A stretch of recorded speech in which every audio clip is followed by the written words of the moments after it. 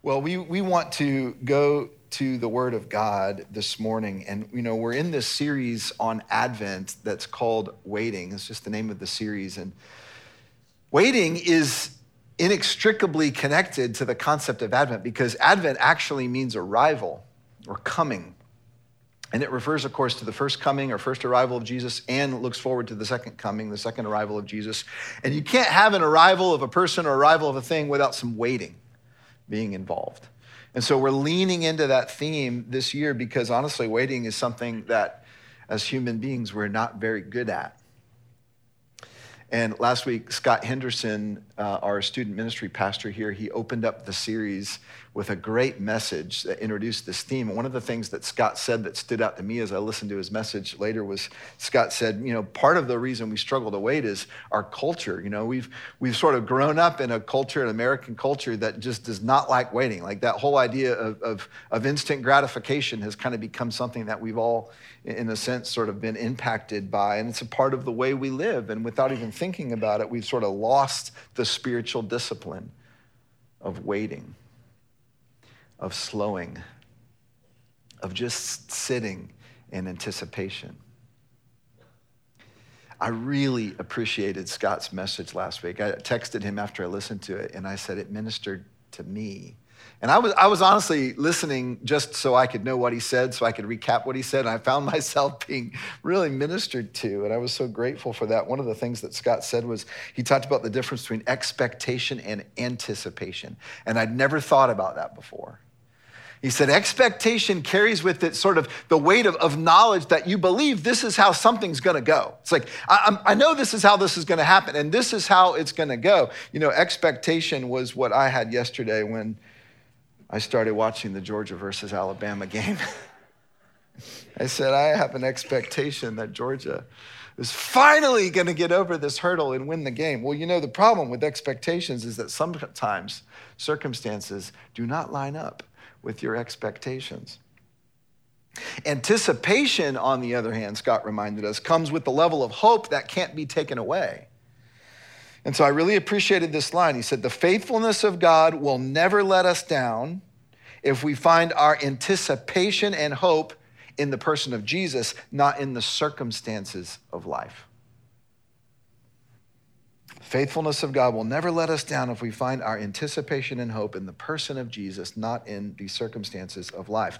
And so we learned a lesson last week. Our first lesson about waiting was from his sermon, from the text he was teaching from, which was the story of Simeon. And here was the lesson last week about waiting. Drop the expectations and instead live in anticipation of the presence of Jesus. And that really is what Advent is all about, the anticipation of the presence of Jesus. Now, today we're going to learn a second lesson about waiting, and we're going to learn it from Mary, from a new text. So go ahead and turn in your Bibles to Luke chapter 1. We're going to be in Luke chapter 1, 26 through 38. In many ways, this is kind of the beginning of the Christmas story. When you hear the Christmas story told from Luke, this is often where it will start. And as I was reflecting on Mary's story, I realized, Simeon's story and Mary's story are remarkably connected. On the one hand, Simeon and Mary could hardly be more different from the other. One was near the beginning of her life, Mary. One was near the end of his life. Under normal circumstances, Simeon and Mary would never have met each other. Yet they had a significant encounter that connected their stories. And here's something that they both had in common. Both Simeon and Mary waited for Jesus to arrive. And so when they met, Simeon said a lot about Jesus. He spoke out of this prophecy of the Holy Spirit, the text that Scott taught last week, but he said something directly to Mary. And I want to revisit that, but before we do, I want to look at our text. But the reason we have Simeon's story preserved is because Mary remembered it. Mary was the one that told Luke, the historian Luke who wrote all this down, all about the events of Jesus' birth. And so we have the story of Simeon because of Mary, and Mary's story is connected to his. And so let's look at our text this morning. I'm going to read just the first few verses of Luke 1, verses 26. Starting in verse 26, I'll read, I'll start 26, 27, and we'll just reflect on this as we go. So here it is. In the 6th month, the angel Gabriel was sent from God to a city of Galilee named Nazareth, to a virgin betrothed to a man whose name was Joseph, of the house of David, and the virgin's name was Mary. Let's just stop right there before we move on. The 6th month refers to the 6th month of Elizabeth's pregnancy. Elizabeth was relative of Mary. Elizabeth was going to go on to be the mother of John the Baptist. And so that was the story that we just heard earlier in Luke chapter 1. So when you get to verse 26, that's the context. So in the 6th months of Elizabeth's pregnancy, the angel Gabriel was sent from God to this city. Now, he is sent to a virgin. A virgin in that context was the term was used a little bit more generally than how we use it today. It does mean a woman who had not been with a man, but more broadly, more generally, it meant a young woman who had not yet been married. Now, Mary, you may have heard this before, she was younger than what we usually picture her in the movies and the stories. You usually see her maybe in her early 20s. She probably was a young teenager. We don't know for sure, but just based on the normal custom of that day, it would have been normal for a young Jewish woman to be married somewhere around 14, 15, 16 years old. That's probably about how old Mary was. The angel that was sent to her, the term angel just means messenger. It's another word for messenger. So God sent a messenger, and I can imagine the conversation between God and this messenger, Gabriel. God says, go to this little town. Nazareth was a backwoods, small little place in Galilee. Galilee was kind of the forgotten place of Israel. Go to this little town and find this certain young girl and deliver a message to her. This was a very surprising move by God. It was not typical for God to send a messenger to someone, that's outside of the normal realm of who you'd expect. So you expect maybe God to communicate with a prophet. You'd expect maybe God to communicate with the king of Israel. He had in the past. You expect maybe God to communicate with someone like Moses, who's going to go on to lead something big. But this was just a young teenage girl. Nothing remarkable that we know about Mary whatsoever. And God sends Gabriel to her. And you can imagine Mary's surprise, and we're going to hear her surprise in just a moment. Look at verse 28. And he came to her and said, greetings, O favored one, the Lord is with you.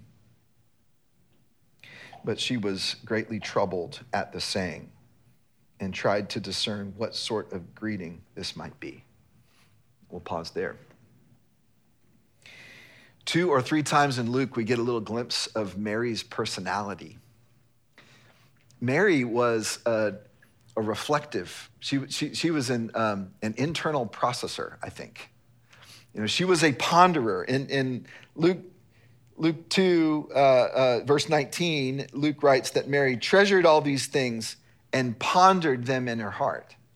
And here in our text, Mary tried to discern what sort of greeting this might be.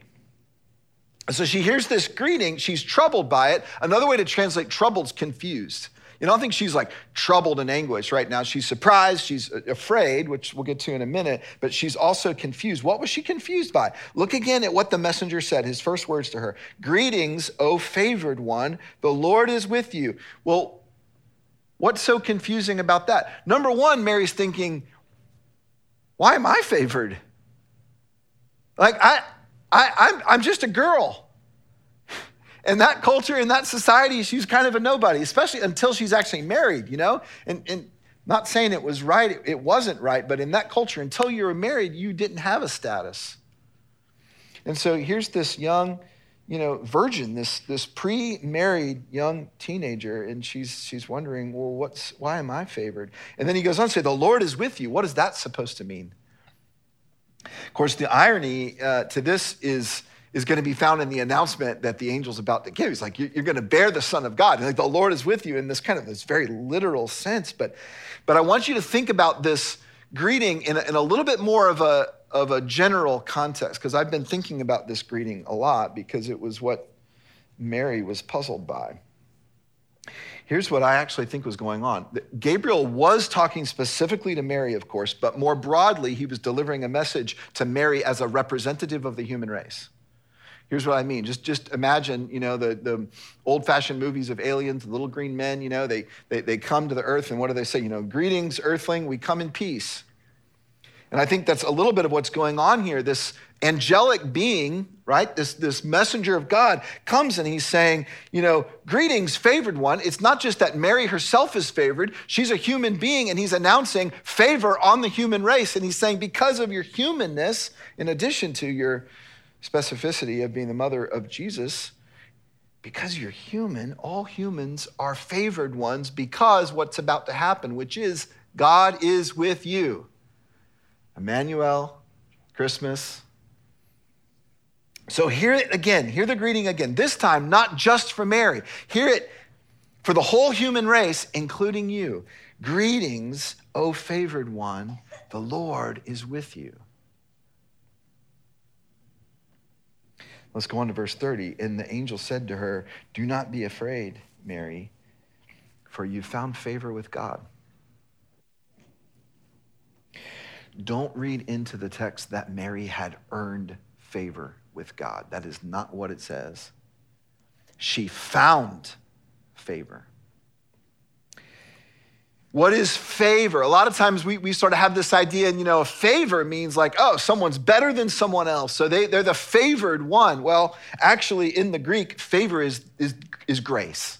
It's the Greek word charis, which is most often translated grace. So maybe even a more accurate or a helpful way to hear this is, you have found grace.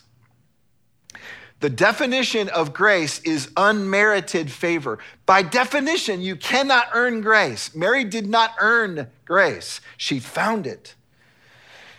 She was going about her life just like you and me, and she found grace. By the way, if we ever think we deserve grace, we haven't actually found it yet.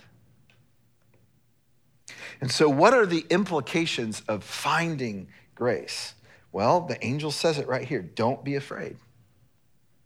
You see how he connects those two? He says, don't be afraid, Mary, for you have found grace. You found favor with God. You don't have to be afraid once you've found grace. And this makes perfect sense. If the God of the universe looks favorably on me, not because of any merit that I earned and therefore could lose, but just in the sheer goodness and graciousness of his being, if I have found favor with God, what do I have to fear? And then the message continues, and this is the real big news, okay? And behold, verse 31, you will conceive in your womb and bear a son, and you shall call his name Jesus. He will be great and will be called the Son of the Most High. And the Lord God will give to him the throne of his father David, and he will reign over the house of Jacob forever, and of his kingdom there will be no end. So interestingly, Mary is now being named not only as a recipient of grace, which is something that she would have in common with all of us in this room, all of us who have put our trust in Christ are recipients of grace. But not only is she a recipient of grace, but the angel's saying she's going to become a unique vessel of grace. She's going to become an important participant in the arrival of grace to the whole human race. And so how will she respond? Verse 34, Mary said to the angel, how will this be since I'm a virgin? A very sincere and logical question. And it also reveals Mary is still thinking small. And of course she is, right? She's thinking as a human being. She's thinking in human terms. All she knows is the way the world works around her in the natural sense. She's not used to miracles. She's just responding the same way you and I would respond. How could this be? This is impossible. And then the angel goes on, verse 35, he answered her, the Holy Spirit will come upon you, and the power of the Most High will overshadow you. Therefore, the child to be born will be called Holy, the Son of God. And behold, your relative Elizabeth, in her old age, has also conceived a son. And this is the 6th month with her, who was called barren. For nothing will be impossible with God. This is a great response by the messenger. He's saying to Mary, think bigger. God's going to do this because God is not restrained by natural laws. In fact, he created the laws that we're familiar with. Therefore, he stands outside of them. He is supernatural while we are living in the natural world. And oh, by the way, Gabriel's saying, if you want proof of this, you need to go visit your cousin Elizabeth and see the miracle that God has already done in her. I love how God arranged Elizabeth to be a little ahead of Mary, 6 months ahead of Mary, so that when Mary visits Elizabeth, which she's about to do in the next section of the scripture, is going to be confirmed. God is a worker of miracles. And the very prophecy of the angel is going to be confirmed to her eyes. And it gives her the faith to believe that what's happening to her is of God. And so now we get to verse 38, and this is where we're going to start to learn the lesson of waiting from Mary. And this is a very significant verse, so we'll spend most of the rest of our time on this verse. Verse 38, Mary said, "Behold, I am the servant of the Lord. Let it be to me according to your word." And the angel departed from her. Prior to studying this text this week, I had never really thought that much about Mary's response. I mean, it's a good response, but I'd never really thought about it. The more I've considered it, the more remarkable it seems to me. She didn't have to respond this way. There are many examples in the Bible of great men and women who did not respond well when the word of God came to them, especially when God told them something that would turn their lives upside down. Which, make no mistake, this news was turning her life upside down. This was not good news in many respects to Mary. It was not good news. Consider Moses. Moses made excuses when God came to him. In fact, Moses said, "I can't be an instrument of God because I stutter. Go ask someone else." Abraham, God came with a message to him. You'll be a nation. And Abraham and Sarah were old and they didn't have any children. So what did Abraham do? He tried to take matters into his own hands and fulfill God's promise apart from God. Consider Jonah. God came with a message to Jonah. Jonah didn't like the message. Jonah just outright said no. He didn't even try to hide it. He just said, "I ain't doing that." But Mary said something much more humble. I thought maybe that's why God chose someone of her situation. He knew this response she would give. She said, "Look." That's what behold means. Look, I think she's saying, look at me. I'm a servant of the Lord. Let it be to me according to your word. Here's what she was saying. She was saying, who am I to say no to God's plan? Who am I to say that doesn't fit my agenda? In fact, think for a minute about what it means to be a servant. And this is what she's identifying. She's saying, I'm a servant. I'm a servant of the Lord. To serve someone means making their agenda your agenda. That's what a servant does. What do you need? What's on your mind? What's on your agenda? I'm here to make my agenda your agenda. And so Mary's saying, I'm a servant of the Lord. Let it be to me according to your word. And so there's something here for us to learn from Mary about waiting. Because here's the thing about Mary. She's about to wait. What is she about to wait on? She's about to wait for the word of the Lord to come true and her to conceive. But that's not the last time in her story she's going to wait. Mary had to wait to see what Joseph would do when she told him this crazy news. And that almost didn't go well. Mary had to wait for the inevitable scorn that she knew she would have as soon as she started showing. Mary had to wait for the baby to arrive. All the parents in the room know exactly what that's like. It's this anxious, nervous, scary, excited period of time. Mary had to wait. Once Jesus was born, she had to wait until it was safe to return to Nazareth.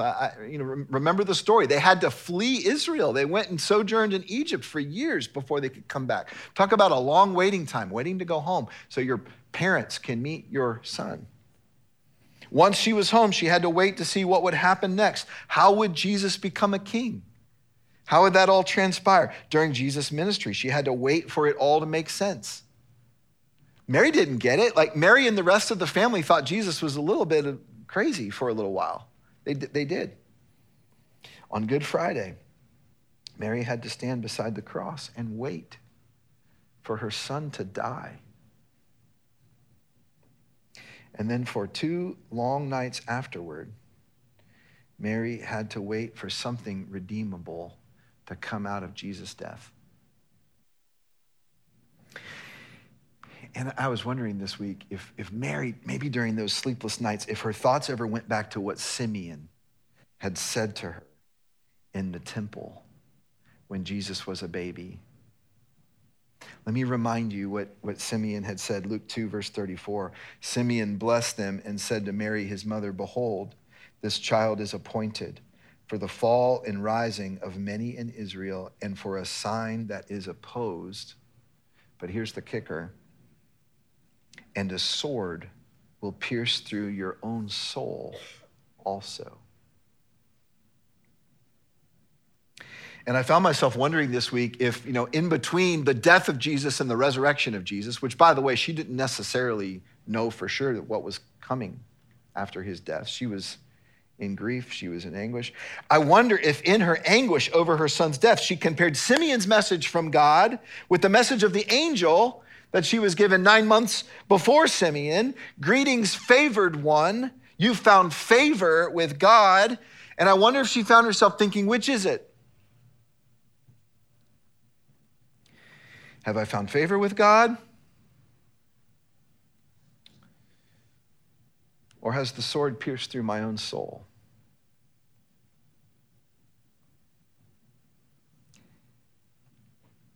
And of course, it's both. That's what life is. It's both.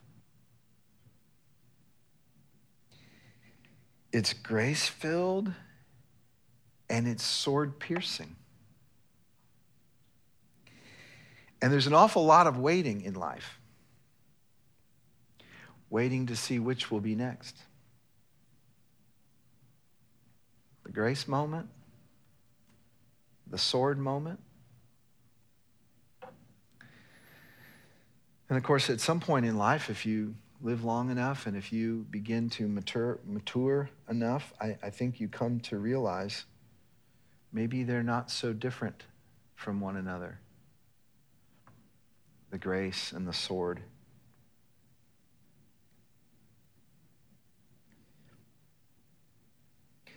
Let's go back to Mary's response to the angel Gabriel's message, because it gives us our lesson about waiting.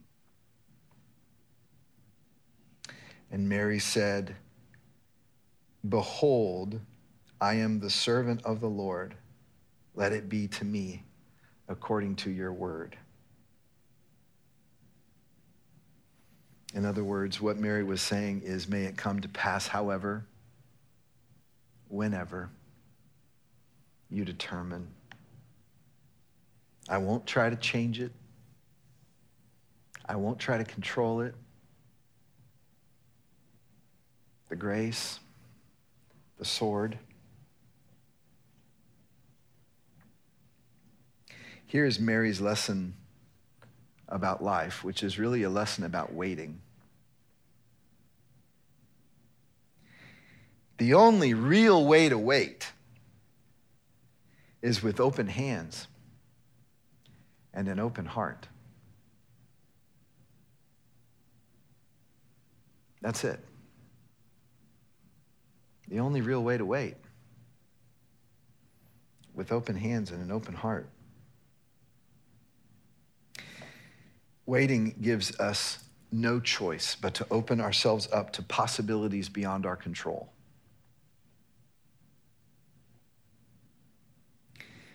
Waiting forces us to loosen our grip on life. There's the grace, and there's the sword.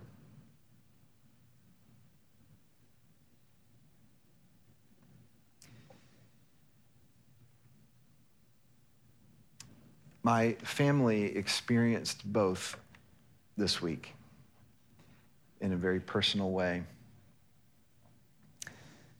My wife's husband, Tim, passed away on Thursday. Some of you know Tim. My sister Kimberly and her family attend here at the Franklin campus. They're planning to come the second service. And Tim's story is a long story of waiting. When Tim was a teenager, he was diagnosed with Huntington's disease, which is a genetic disease passed to him from his father. His father died of Huntington's disease, and both Tim and his brother Bob got that gene, and they both had Huntington's disease. And Bob passed away in 2005. And Tim's life story from the time he was a teenager was waiting to see when his first symptom would develop, waiting to see how long the disease would progress, waiting to see when he would die. And part of his story was waiting to see, would there be any woman who would go into life partnership and marry him given his future? And the woman that God chose was my sister Kimberly. They were married in 1993. They have two adopted sons who are part of our church as well. And last Saturday, Tim had a stroke. Now, he had been doing well. His symptoms had been progressing in him, and so it was very clear, it's been a long time since he's been able to work. He's still able to do most functions on his own, but he was getting to the place where he was nearing full-time care. And on Saturday, Tim had a massive stroke, and he was a little in and out of consciousness for 4 or 5 days, and in that time, God's grace showed up in powerful ways. And so we all walked in it together, and for my sister in particular, in these last 5 or 6 days, she has experienced the sword piercing her soul and the grace of God as she was able to communicate to her husband in moments of consciousness. And she saw his smile, and she felt him squeeze her hand, and she saw a tear in his eye. And moments of grace as she saw her 2 sons say goodbye to their father in a good way. And it was good, and it was right. And moments of grace when she considers what God decided to spare Tim of, the future that he was going to have as his body just slowly decayed and degenerated right before our eyes. In many ways, God allowed Tim to fast forward to the end. And Tim was a man of God, and he is with Jesus today.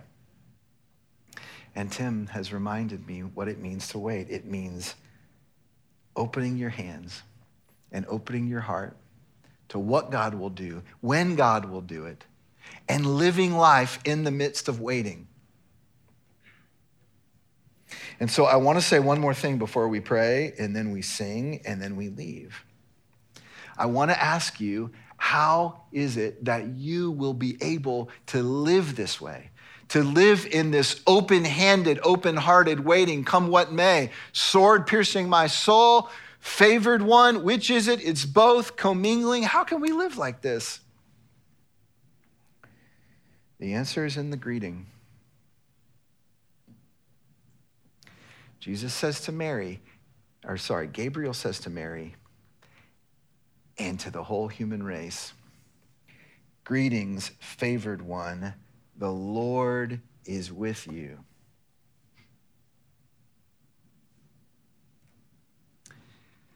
If the Lord is not with you, you will never be able to wait like this. You will never be able to live like this. You'll never be able to hold the tension of the grace and the sword and open your hands and open your heart and just step into whatever God has for you. There's no way you will possibly do it, because without the presence of the Lord, you're afraid. Without the presence of the Lord, you don't know what's coming next. You don't know what your future holds. Without the presence of the Lord, how can you not grasp? How can you not control? How can you not cling on? Of course you will. But the more you see, the more you hear, the more you understand, the more you believe the Lord is with you, the more you can wait with open hands.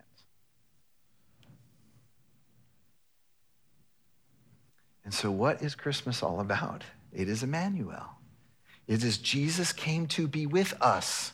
It is Jesus came to be with you. And through faith, which is all we have right now, we don't have eyes of sight yet. We will later, but right now we have eyes of faith. Through eyes of faith, we say, I believe, help my unbelief. And I want to admonish us to lean into that this Christmas so that we can wait with hope. Mary's waiting lasted a lifetime, and so will ours. But because God is with us, we can wait with hope. And Father, as we come to you, and as we sing, which we'll do in a minute, and as we open our hearts to you, may you confirm to us the word of God. May you speak to us through this text. May you say even to us right now in December 2021, greetings, favored one. The Lord is with you. And would you give us ears to believe? Would you give us eyes of faith? Would you help us to see the presence of God in this Advent season, in the circumstances of our lives, in the waiting, in the dashed expectations, in the anticipation? May we see in Mary's story, in Simeon's story, in the stories that we'll still study to come, may we see in all these stories lessons of hope about waiting on you, for surely you will fulfill what is promised. In the name of Jesus we pray. Amen.